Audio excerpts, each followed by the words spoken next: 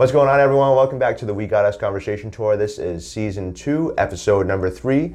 Today I am here with founder of Soul Savvy, Mr. Dejan Pralica? Pralica. Pralica, thank Pralica. you. How are we doing today? Thank you Good, for your time. good. How are you, man? Awesome. So as a brief little summarization, Soul Savvy is a platform for sneakerheads and hype beasts across Canada to be able to acquire very highly coveted items at retail value. And Dejan first started, I'm going to start calling him DP again, because in the sneaker community he's known as DP. It's DP, for sure. DP first started Kick Deals Canada, Yep. and now has transitioned into running both being involved in both Kick Deals and Soul Savvy. Yep.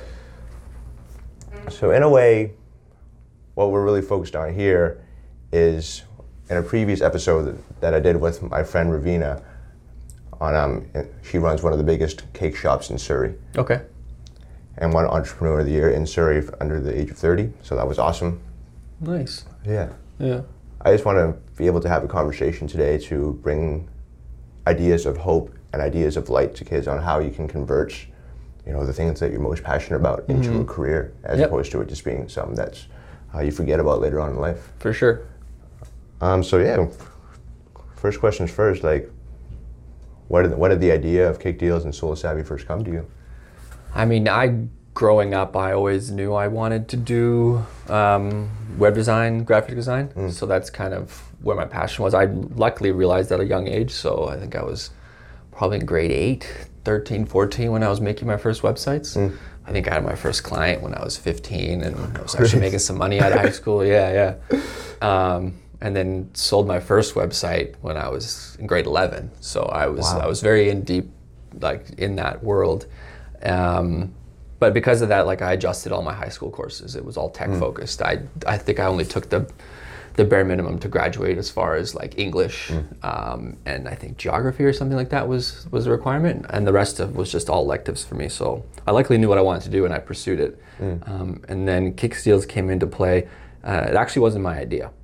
So I was talking with a friend about, what could we do next, something that would create our own, and that he had that idea, and I said, oh, perfect, I can build it, I can design it, let's get working on this. And then in the span of, it was August 2011 to November 2011, so a couple months, we put everything together and we launched that fall. Sweet. And ever since then, it's just kind of been growing. And then in 2018 with Soul Savvy, I just saw a different part of the market that we could work in. So that brand was born probably 7 months later, I think, something like that, 6 months. So backtracking a bit, you sold your first website at 17, right? Yeah. So a lot of high school kids, their first job, maybe retail, service industry, whatever you may have. Did you still have to have another one of those jobs, or was designing websites that thing for you in high school? I was designing, yeah. I was doing web ads back in the day, or even, you still see ads on web right now, but that's what I was doing, because it was you can make an ad banner for $15 and I can do that in a half hour and work a couple hours, make $100, and that was great. Yeah. I did work at Future Shop for a little bit, but that was only part-time just because I liked getting out of the house, and I liked the idea of marketing and selling. It kind of all fell into what I was doing essentially. I think that's still one of the, when you mentioned there, getting out of the house is nice once in a while. As a part-time entrepreneur, if there's such a thing for myself, at the moment, I think one of the things I enjoy most about keeping a 9 to 5 on some days is just to see other people and see how people operate, right? For sure. Well, that's why I was saying to you. That's why I try to come in the office once a week. Right, sure. I don't need to come here right now. I can stay at home and do everything from home, but it's just nice to see the people you're working with. Change just the visuals and your surroundings. Cool. So in an age of instant gratification, Amazon gets you something. They can do same day delivery, right? Instagram or any social media platform, you post something, you get instant gratification. You get instant feedback on if this was a good photo or not. Tinder or another online dating platform, same type of reward system. Instant feedback. So when it comes to building something that you've built here, that is not an overnight success. No, definitely not.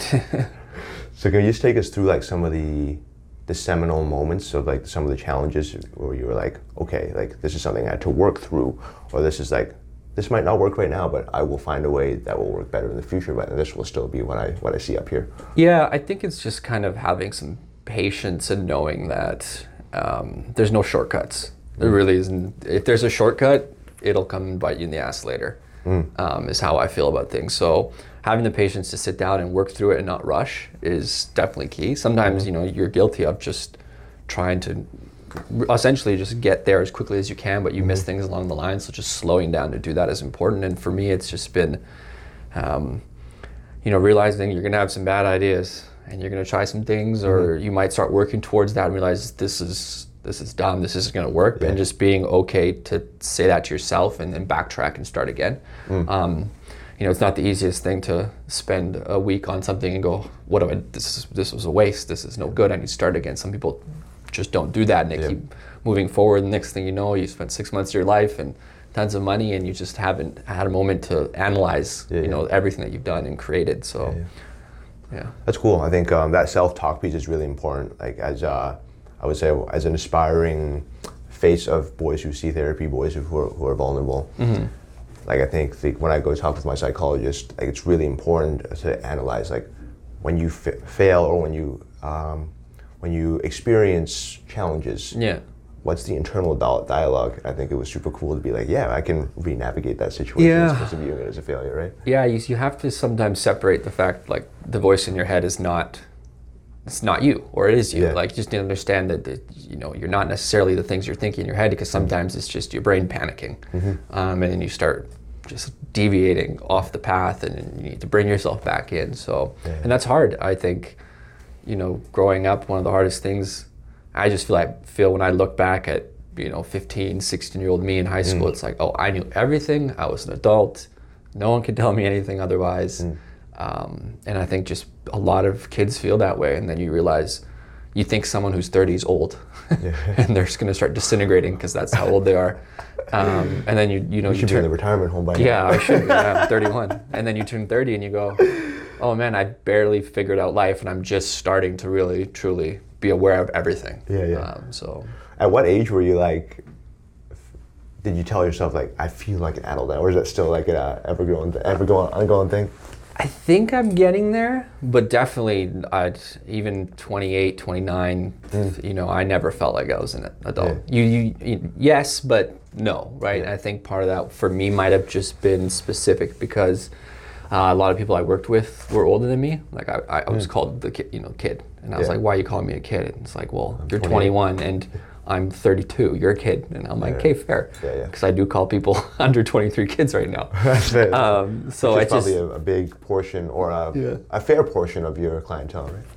Yeah, and even co-workers and co-founders, and just, in the sneaker industry in 2011, I would have been, 22. Not a lot of people dealing with brands and companies at that age, right? So, you walk into a meeting room and it's obvious when someone's, under 25, you're in a 40-year-old marketing executive. So it's cool in this space. You're kind of like, as Drake once rapped, and I don't remember what song was specifically, but like, I think you and I both are certainly like the rookies and the vets in the situation. Yeah, no, absolutely, so yeah. So I think you're in a super cool place, like in what you've created here. The two biggest organizations that surround sneaker culture are from you. Yeah.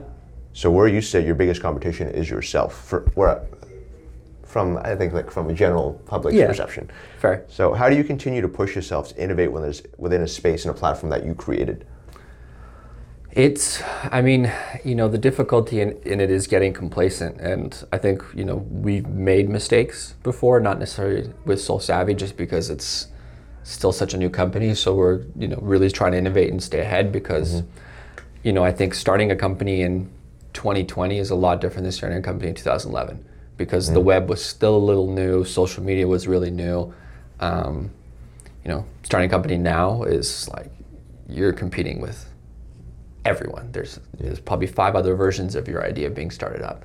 So, with Kicksteals, we had a little bit more leeway, and, I think back to what we could have done differently, and it's, like we should have had an app for Kicksteals years ago. We just we didn't set the budget aside for it. We weren't thinking. So, it can go both ways, but for us, it's always just been to, at the end of the year, to sit back and see and look at everything and see, what did we do well? How did we do this year? What tailed off, and how could we improve on that? And again, it just comes back to being honest with yourself. Things can be good, but you need to be able to look at it and say, you know what, things are really, really well, going really well for us, but we're still not doing one or two of these things right, or they're just bad outright. We need to eliminate it. What's an example of, if you don't mind sharing publicly, what's an example of some that one or two things that you like to tinker on? Like, say, like right now, you're going back to your desk, I have this interview, I'm working on blank. I mean, I don't have a specific example, but for me, it's just kind of like, you might go into a big company and start working somewhere as a new person, and they'll say, oh, this is how we do it, and you go, well, that doesn't make any sense. Why don't you guys do this? And then someone goes, oh, I don't know, this is how we always do it. That's what happens, especially in larger corporations. There's just a flow. So I really, I always tell everyone we work with, or people who work for us right now, it's just like, don't be afraid to say, like, this isn't working, or there's a different way this can be done.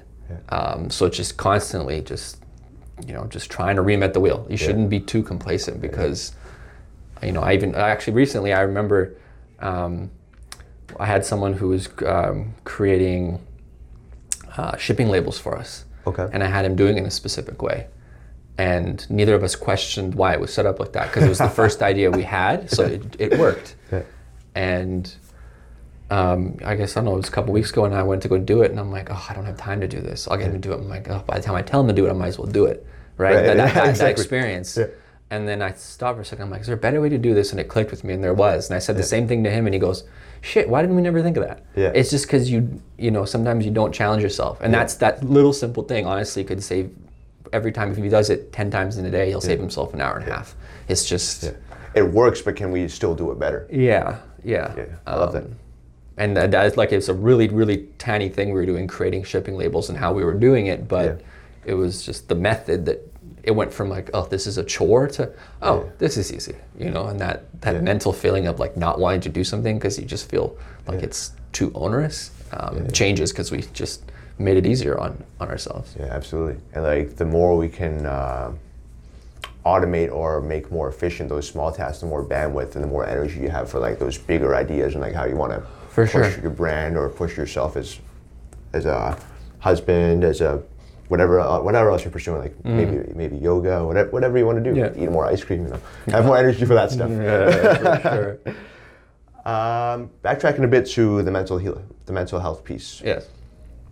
On episode 2 of season 1, I sat down with my grade 8 homeroom teacher. Yep.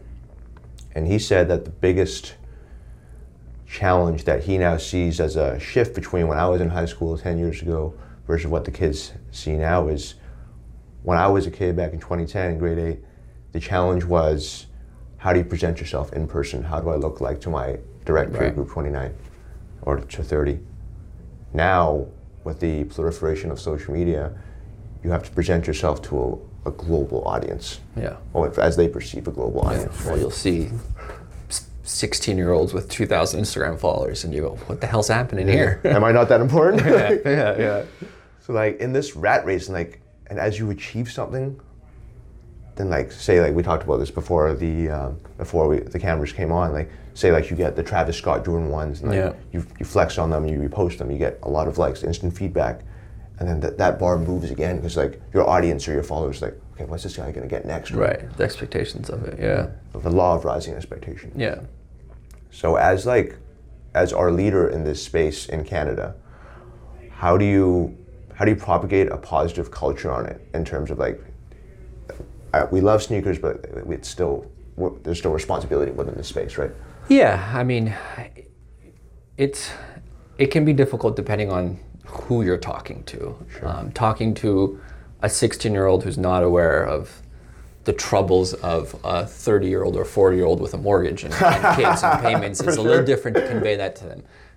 But that's why in December we did the Canuck Hospice charity drive. Yes. Right? I think that was a nice reminder to everyone who is a member of Soul Savvy that. Want to expand upon that a little bit? Because you and I.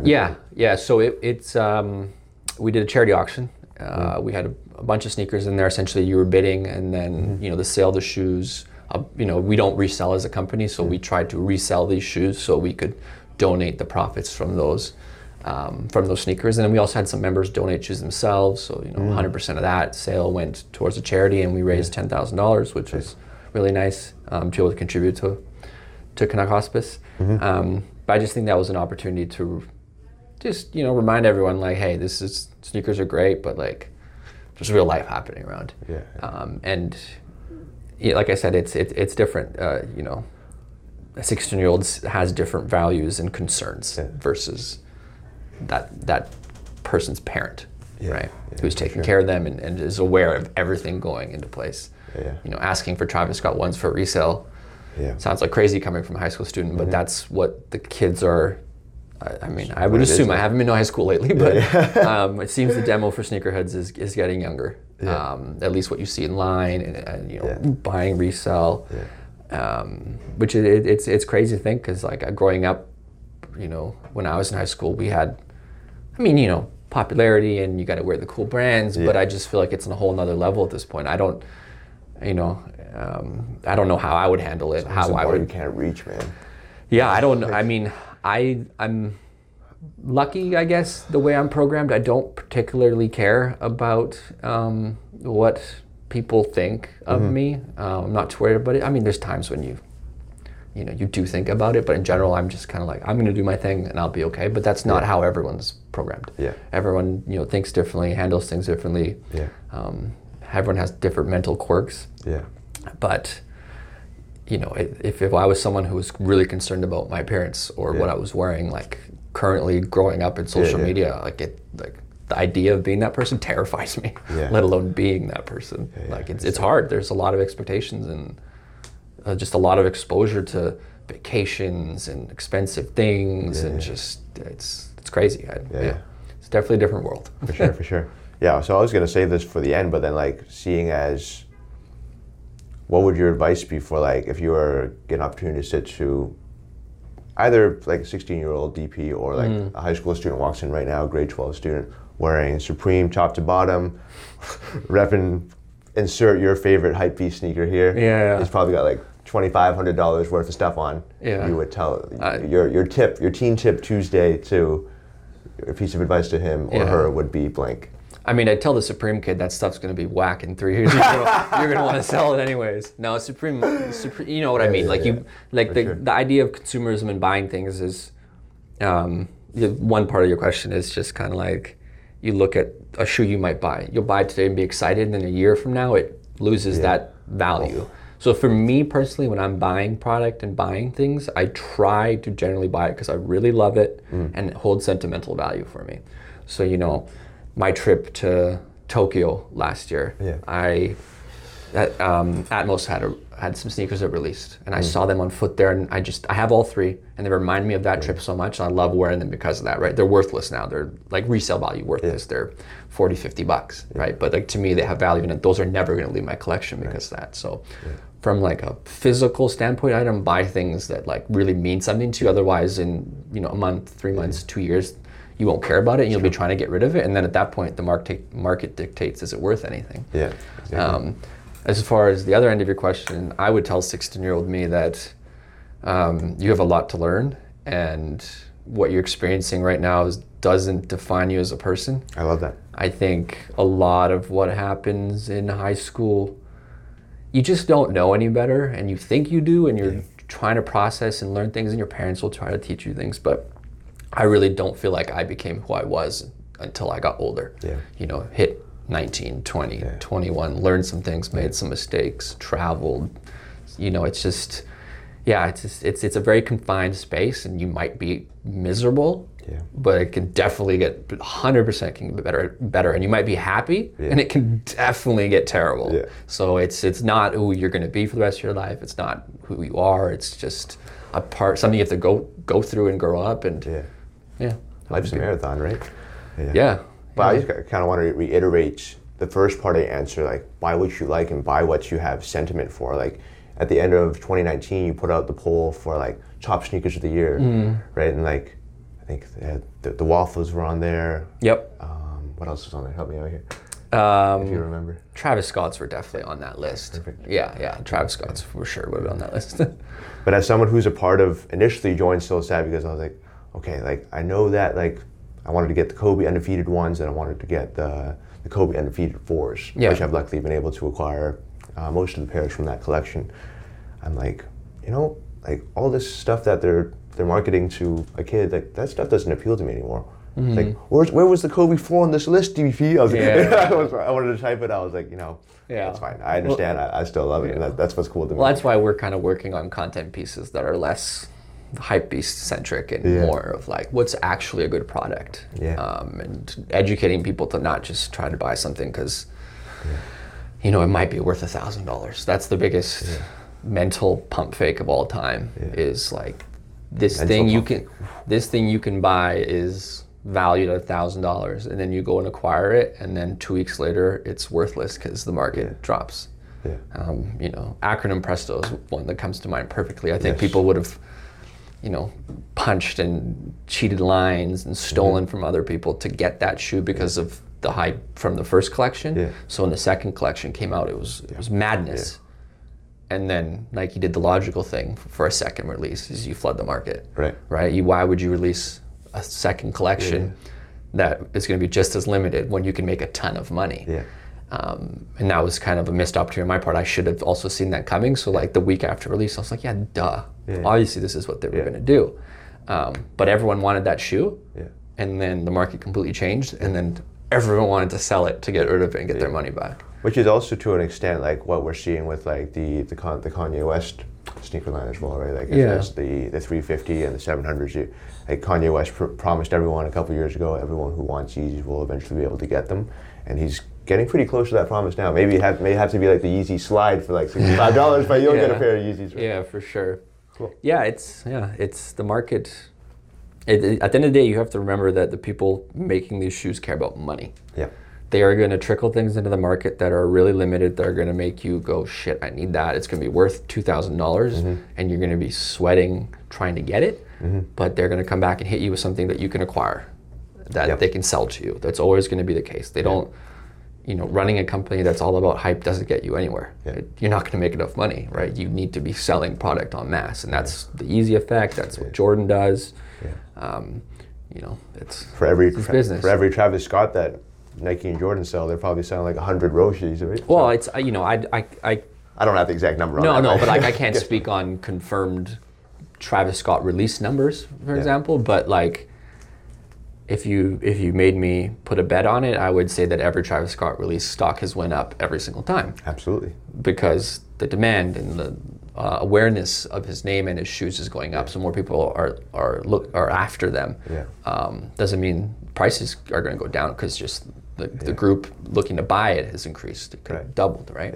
So cool. I just hope that everyone who wears the Yeezys or everyone who wears the Travis Scotts, they actually like the artist. That's my main thing. Start with that. I mean, I'll be honest. Travis Scott's definitely not one of my favorite artists. You know, I'll listen to his music, but I don't even think I'd put him in my top 10. But that doesn't change the fact that Beethoven, Mozart. You know, of course. But I can appreciate the fact that he took the Jordan 1 with the reverse swoosh. That was awesome. You know, I like the colors of the Jordan 4. I don't like the SB Dunks. I've said it. I'm like, I'm not buying this crap. For sure. So, you know, it's easier for me to draw that line. I have 300 pairs of sneakers, so it's just like, for sure, know, it's not the same for me versus someone who's gotten 12 pairs, right? Any Travis Scott is a game changer for that person's collection because, you know, it might lead to a trade or buying something you want. So I love that. Cool. Last question, man. Being who you are in the industry now, is there any shoe or item out there that you can't get within 5 phone calls? Probably. I'm trying to think, but a lot of things, I mean, but that's a decade of the industry and knowing people and having friendships and relationships and you know, doing other people favors. You know, so I actually did the one shoe that I could not get, and I tried. News. I tried very hard. Was the Daniel Arsham 4D, the Adidas release from last year. The problem with that release was there just wasn't very many. Like stores got 6 pairs and one size 11. Like, I'm not going to go and ask a store to take their single size 11 off the shelf to sell it to me. That's just, that's just unfair. That's silly. You know, but yeah, I can buy a lot for retail, which has obviously helped. There's some things I'll buy for resale, some things I've missed out. I bought Storm Blue Jordan 1s a couple weeks ago just because I missed out on them and I wanted them for my collection, so I made that purchase. Sometimes you just got to pull the trigger, right? Sometimes, not too much. You got to save your money. Yes. Be responsible. Yes. Cool. All right, DP, appreciate your time today. Thanks, man. Thanks for coming through. Don't forget. We're looking forward to the next couple episodes of the We Got Us Conversation Tour. We got 2 more episodes to film for season 2. Don't forget to like, comment, and subscribe. And if you got any other questions for DP, holler at him on Instagram, holler at him on Twitter. Members for Slack. Yes, let's do it. Yeah, check out Soul Savvy's website. We'll include that all in the show notes below. If you have any questions, holler at either of us. Cool. Cool. Thanks. Appreciate your time.